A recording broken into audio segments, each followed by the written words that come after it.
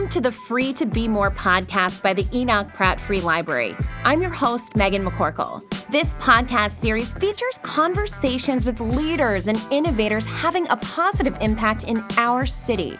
Let's get started. Your journey starts here. She started helping others as a teenager when she created a special club in her garage. Now, T. Scott is helping people overcome addiction as a recovery specialist.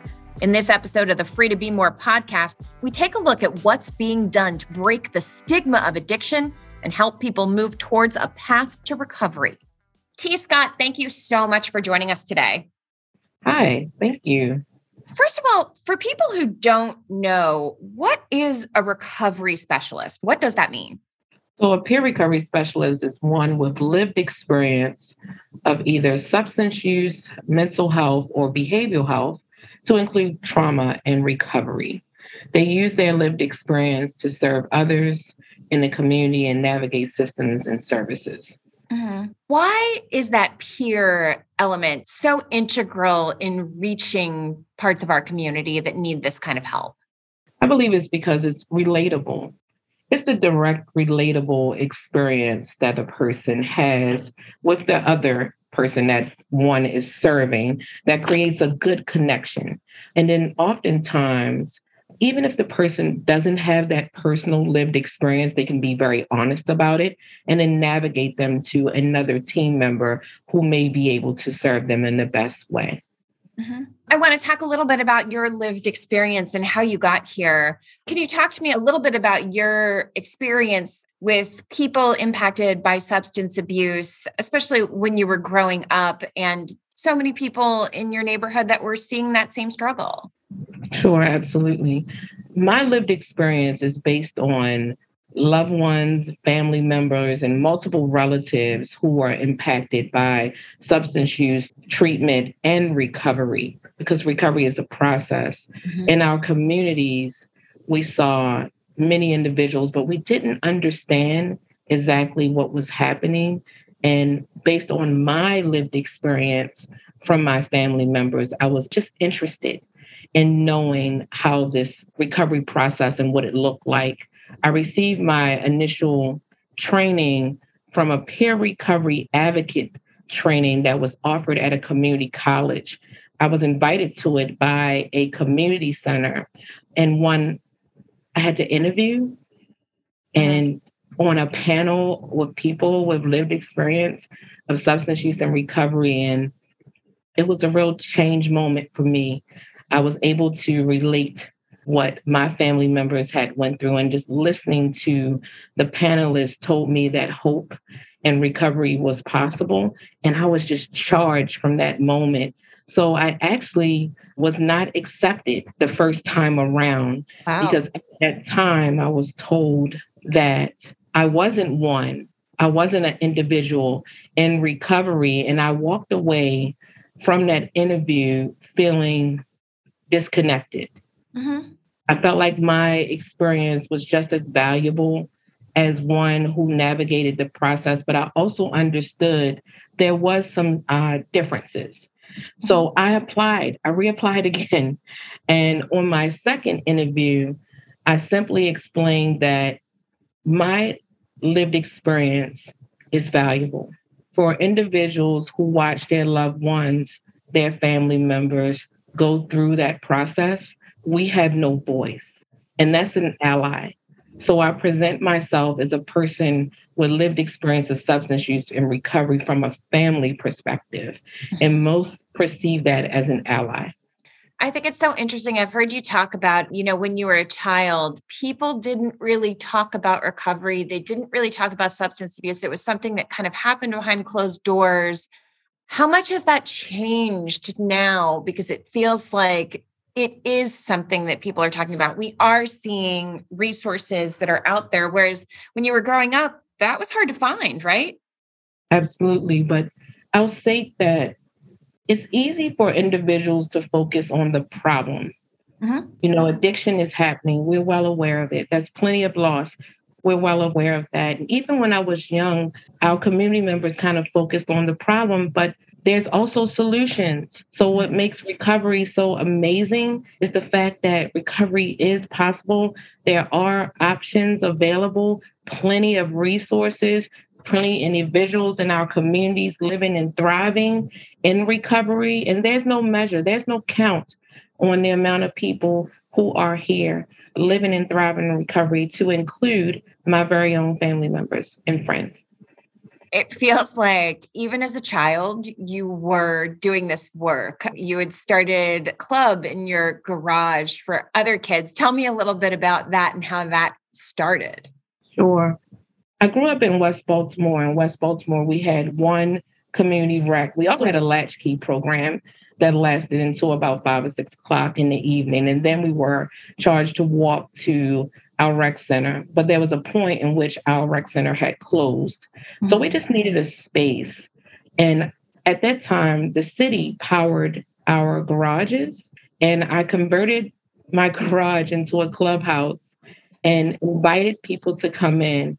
And I can say that I charged 25 cents to come into the garage, but I utilized those funds to purchase snacks and juice. It was there that we kind of just sat in the garage and we shared our experiences. You know, there was even stigma, and still is today, around individuals who are in that situation. So just like myself, there was others, some of my friends and some of their friends who family members or loved ones were impacted, and we just kind of hang out, and it was a safe place for us to be. Mm-hmm. Was it eye-opening to you, even as a teenager, to find out that there were so many people that were facing some of those same struggles that you were facing, and that people weren't really openly talking about? Sure. I'll mention that substance use and recovery can be a interesting thing. But what my family did, and did a great job of, is shielding me from some outlook of those things. And the community also embraced me as well. But one of the things that I found interesting was it was a time in which the world was hard on crime and people were being arrested and individuals losing their lives, and loved ones and friends in our communities were just disappearing. You know, they may have entered treatment, they may have entered some sort of recovery process, but it was never discussed, or incarceration. Mm-hmm. So to see that happen and no one speak about it, you know, out loud, that was my concern. Being a young person who didn't have, at times, I felt like I didn't have a voice. I decided to say something and stand up and really validate the fact that people are leaving us, and invite people into a conversation, you know, and from that conversation, we were able to build out. And even as my own relatives, my own loved ones, my parents entered the criminal justice system themselves, strangely, I was able to learn about recovery through incarceration. There was recovery supports behind the walls. And as my parents navigated that process, I learned more and more about recovery. And as they exited the criminal justice system and were re-entered into the community, they were still faced with some challenges, some family barriers, some stigma, some shame, and also some love. You know, there was some love in recovery, but we had to understand that they had went through a process. And for family members like myself, like my grandparents, like our community members, there was a gap. There was no education for community members about substance use, the impact, the recovery process, and long-term recovery. It was never explained to family members and loved ones, to include myself. So being here today really gives me the opportunity to provide peer support services in non-traditional places, such as libraries, such as in the community, speaking out loud, outreach, advocacy, all of this in training to really build power and to tell individuals on a consistent basis that recovery is possible. The Free to Be More podcast is a production of the Enoch Pratt Free Library. The Read of Reef Book Club is back this March for kids 5th grade and under. Stop by any Pratt library and pick up a special bookmark while supplies last. Read 5 aquatic-themed books and you could get 4 free tickets to the National Aquarium. Details at prattlibrary.org. As a child, you talk about how, people didn't speak about that. I mean, was it this eye-opening moment when you realized that recovery was a possibility? Absolutely. It was the day that my mom actually came home. Mm-hmm. I seen the change in her. And if it took incarceration, okay, because that was her help, that was her hope, that was her entry into recovery. And then also knowing there were resources in the community that she tapped into made it so amazing. She entered a recovery residence, and it was there that she was able to really, really dive deep into understanding what it was. And I was curious. So I kept showing up to this recovery center trying to understand why you needed to recover somewhere else and not home. Mm-hmm. But looking into that residence and seeing women thriving in recovery was a game changer for me. Mm-hmm. I went home that day and said, do you know there's women living in this house and the house has spiral stairs? I was just so amazed. I was so amazed by it. And I was just so humble. And I gave a lot of gratitude and thanks for that space. We need those community healing spaces. We need more of them. Sadly, there's a disconnect for family members who don't know those resources are available. Mm-hmm. It's my hope in the work, in the service work that I do, that we can continue to message that and tell them there are healing spaces all throughout the city where loved ones and family members can get connected and invite their family members and friends for resources, because we have a multitude of resources in this city. And I just want to continue to be the voice of that. Mm-hmm. You talked a little bit about how substance abuse was looked at as a problem in the criminal justice system. It is now more widely looked at as a public health issue. Do you feel like we are there yet, where people sort of understand that addiction is a public health issue? Or do you feel like there's more work that needs to be done to pull it out of the criminal justice system and more into the idea that it is a health issue and recovery is what needs to happen rather than incarceration? So when I think about, everyone kind of advances to substance abuse, which we no longer use that language in a way. Mm-hmm. Is we have substance use, because individuals need substances to take care of their primary health, right? Mm-hmm. And then there's substance misuse, where people may engage in unhealthy behaviors that charge them into a substance abuse platform. Mm-hmm. And then there's addiction, so there's spaces where people are. And what we try to do, and it happens even in incarceration, is those things are intercepted, right? So if you're a person who was using substances and maybe you started misusing them and maybe you moved into a substance abuse area, this is where peer support really comes into play, because we're able to meet them where they are, right? Mm-hmm. Even if they're in active addiction, even if they don't even understand that they're a person who is misusing, unfortunately, an active or continued use, we're able to speak to them in a way that's with care and compassion, mm-hmm. and to provide the best services based on their needs, their wants, and their desires at that time. That's what makes peer support so beautiful in its way, because you have an opportunity to say no. You're not voluntold to do anything. Mm-hmm.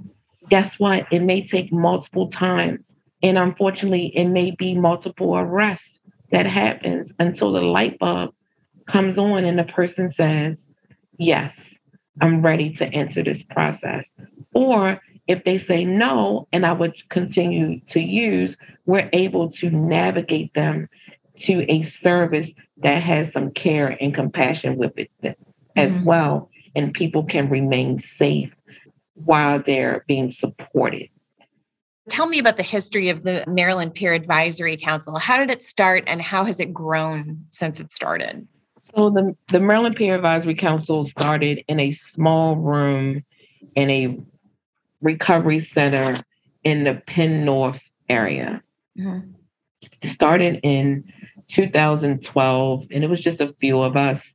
And it started from knowing that there was credentialing happening for the certified peer recovery specialist in the state of Maryland. And we actually gathered in this space. And we were so grateful to have that space because we didn't have any place to come together. From there, we needed to know what our options were. So we joined, we met several times, and then we decided we needed to be titled, right? We needed a name. We needed to let individuals know that, hey, this peer movement is happening and we want to be a part of it. So from that room, Maryland Peer Advisory Council was first called Baltimore Peer Advisory Council. And we understood that there was a statewide movement of peers happening, and we needed to organize around that. So it was a young gentleman who said to us, I think you need to call it Maryland.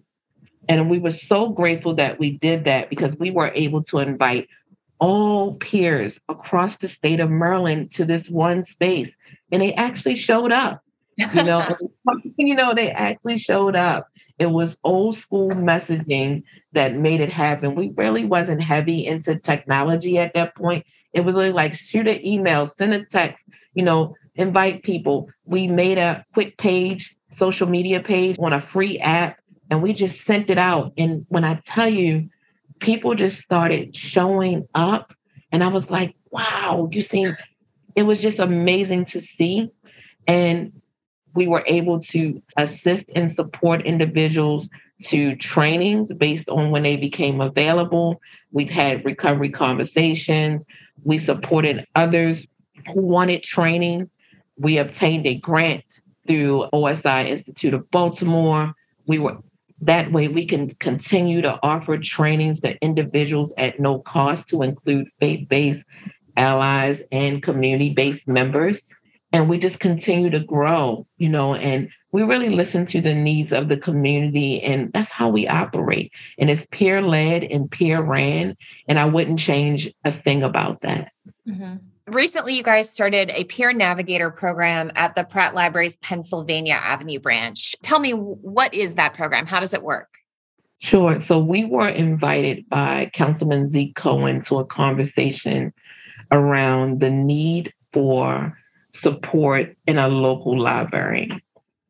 I was just so drawn to it. I was like, yes, it's needed. Let's do it. So I met with a couple members. We decided we gathered some volunteers. We brought resources into the library. It's called the Peer Navigator Program. Our program is specific just to support anyone in the library who would like to have our help. We soft engage individuals by just speaking to them. Maybe they're on the computer. Maybe they're interested in our opiate response information and resources to include Narcan. We provide any linkages to services one may need. We bring a peer from all different spaces of recovery. We attempt to, based on the volunteer need. We also navigate them to the other resources that are available in the library, connective services. The library has the social workers in the library, and they also have lawyers in the library. So in the event that our services is beyond our scope of work, we're able to continue that and support people to get what they need, to include families. Family members come in, they have their children. They may need family connections and support, and the peer navigators are able to do that on demand. Need help finding resources for housing, food, family issues, or just need to talk? Social Worker in the Library is available at 5 Pratt Library locations. The Pratt also has a staff social worker available by appointment. Reach out for help today at prattlibrary.org. Why is the library a great place for the services that the peers are able to provide? I'm smiling when you said that because there's a library in almost every community throughout the city. That's number one. And then we also understand that they are the cornerstones of communities. It's a safe place. It has security. It's warm, friendly faces when you're invited in, loads of resources, computer access, Wi-Fi, restroom, climate controlled. There's so many reasons why the library is a jewel. It's a jewel in communities. What we invite into the library is care, compassion, and kindness. And we have supported the staff in so many ways. And I believe that it's important to have peers in the library because it offers the opportunity of building recovery-ready communities. And it offers the opportunity for access to a simple service that may be available in the library and the person may not be aware of it. You guys have been working out of that location for several weeks now. What kind of impact have you been able to see through that work? We see smiles. We see hope. We see connection. To date, we have serviced over 75 individuals in that library. 75. And although we're only there a few hours, engagement is key. So if I'm able to engage you in a way, and you may say, yes, I want a service, or no, I don't need help at that time, it's still an engagement. And what's important about that is that you let a person know that you're going to be there consistently. Like, hey, remind them I'm here every week on this day and time. You can come back to see me. And we're surprised to see people actually show up. Hey, I'm here for the peer in the library. They're setting appointments to meet with individuals. Peers who are actually in service right now are also able to come in. They're building relationships in that community to connect the library, because we can have many resources in one place, but if we're not talking to each other, we're doing ourselves in the community a disservice. So having that peer navigator in the library, connecting to the individuals, connecting to the staff, and connecting to the community, that's what really builds strong relationships and partners with the consumers that come into the library and the constituents that are outside of the library. Is it difficult making that initial connection? I guess that's what you're trained as a peer, to be able to sort of like go up to people in the library and just start that initial connection. So I think it's strategic how it's done. We positioned ourselves, the library was gracious enough to give us a space in the library, our very own space. So we were set up with a computer, phone, everything you need to be able to support a person.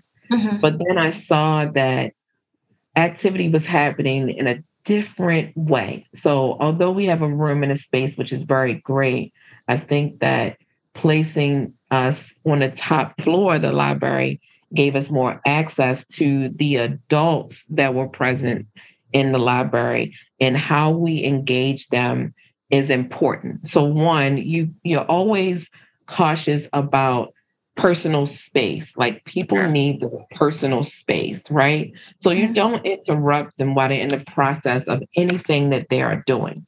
You kind of engage a person as soon as they walk into the library. Maybe they're getting up from their seat. Maybe they're asking a question to one of the representatives at the library, and you just give a person a smile. And it's not targeted outreach. I want to be very clear about that. We engage every single person that comes into the library, because that takes away all the stigma. You're not being targeted because you look a certain way, or none of that. We engage every single person. And I think it's important that the peer navigators tell individuals who they are. It's a short, quick script. Hi, I'm available for any resources. I'm the peer. And the person simply may say, well, what's a peer? Well, that starts a whole conversation, and we're able to engage and tell anyone what we do and offer resources at that time. I will say that the volunteers that we have currently have lived experience for a nice lengthy amount of time and are able to understand safety, positioning, safe language, care, and compassion. And they have the knowledge, skills, and abilities to do the service work that they're charged to do. This is sort of a broad question, but for someone listening to this podcast, who is this program for? Because I guess what I want to get to is I don't want someone to listen to this and think, I'm not someone who needs to be in recovery, so I don't need to engage this program. They can have family members that are suffering. So who is this program really for? Recovery is for everyone.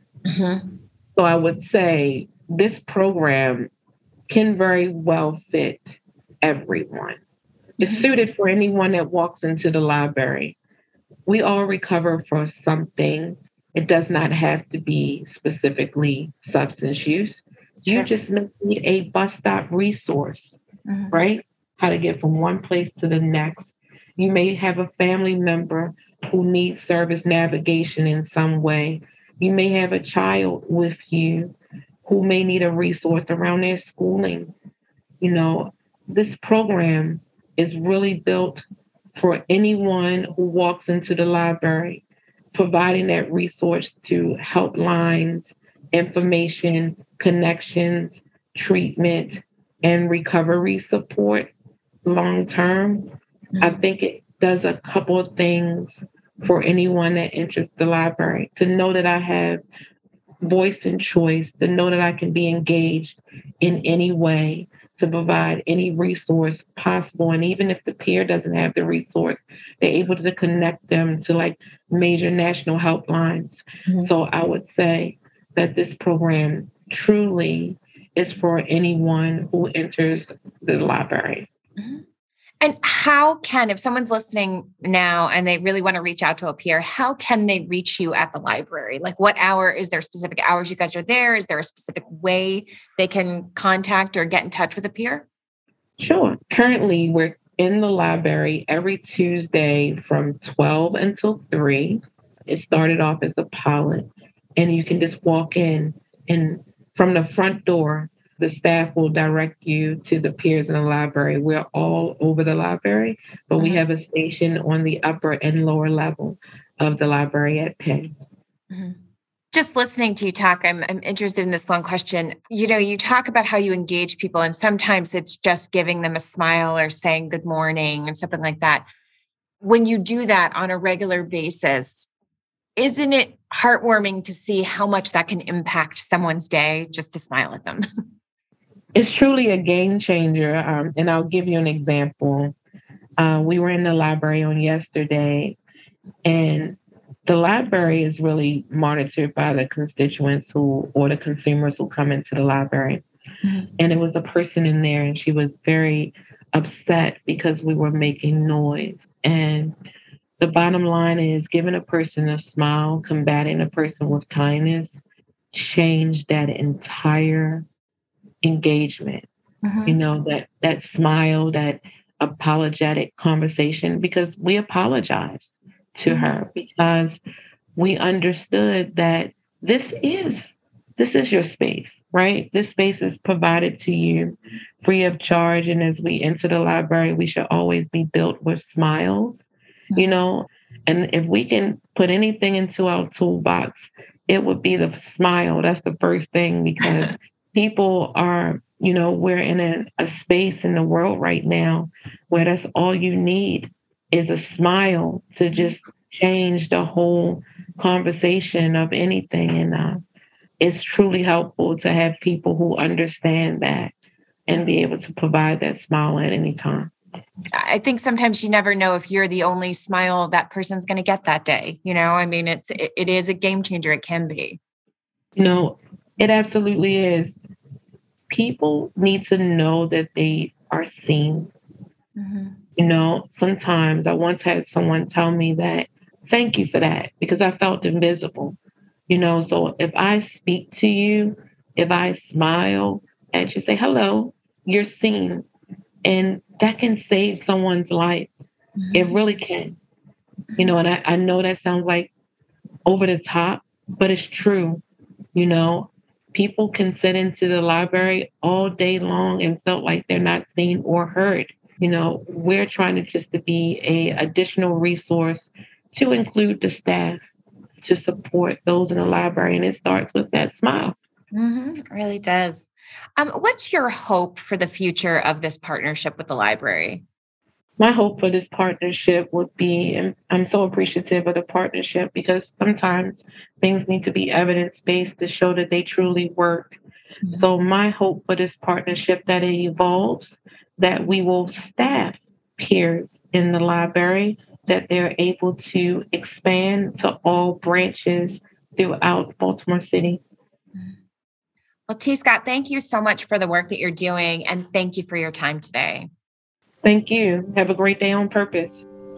Do your kids need help with homework and you're not quite sure where to turn? The Pratt has free live online tutoring. Expert online tutors are available starting at 1 p.m. every day. You can also have your students' paper reviewed in the online writing lab. All you need is a Pratt Library card.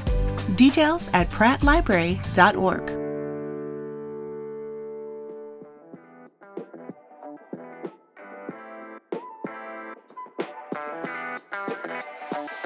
I'm Megan McCorkle, and you've been listening to the Free to Be More podcast by the Enoch Pratt Free Library. You can follow the Pratt on Instagram, Twitter, and Facebook. If you haven't yet, go to Apple Podcasts and subscribe, rate, and review this podcast. Join me next month for another Free to Be More conversation. Thanks for listening.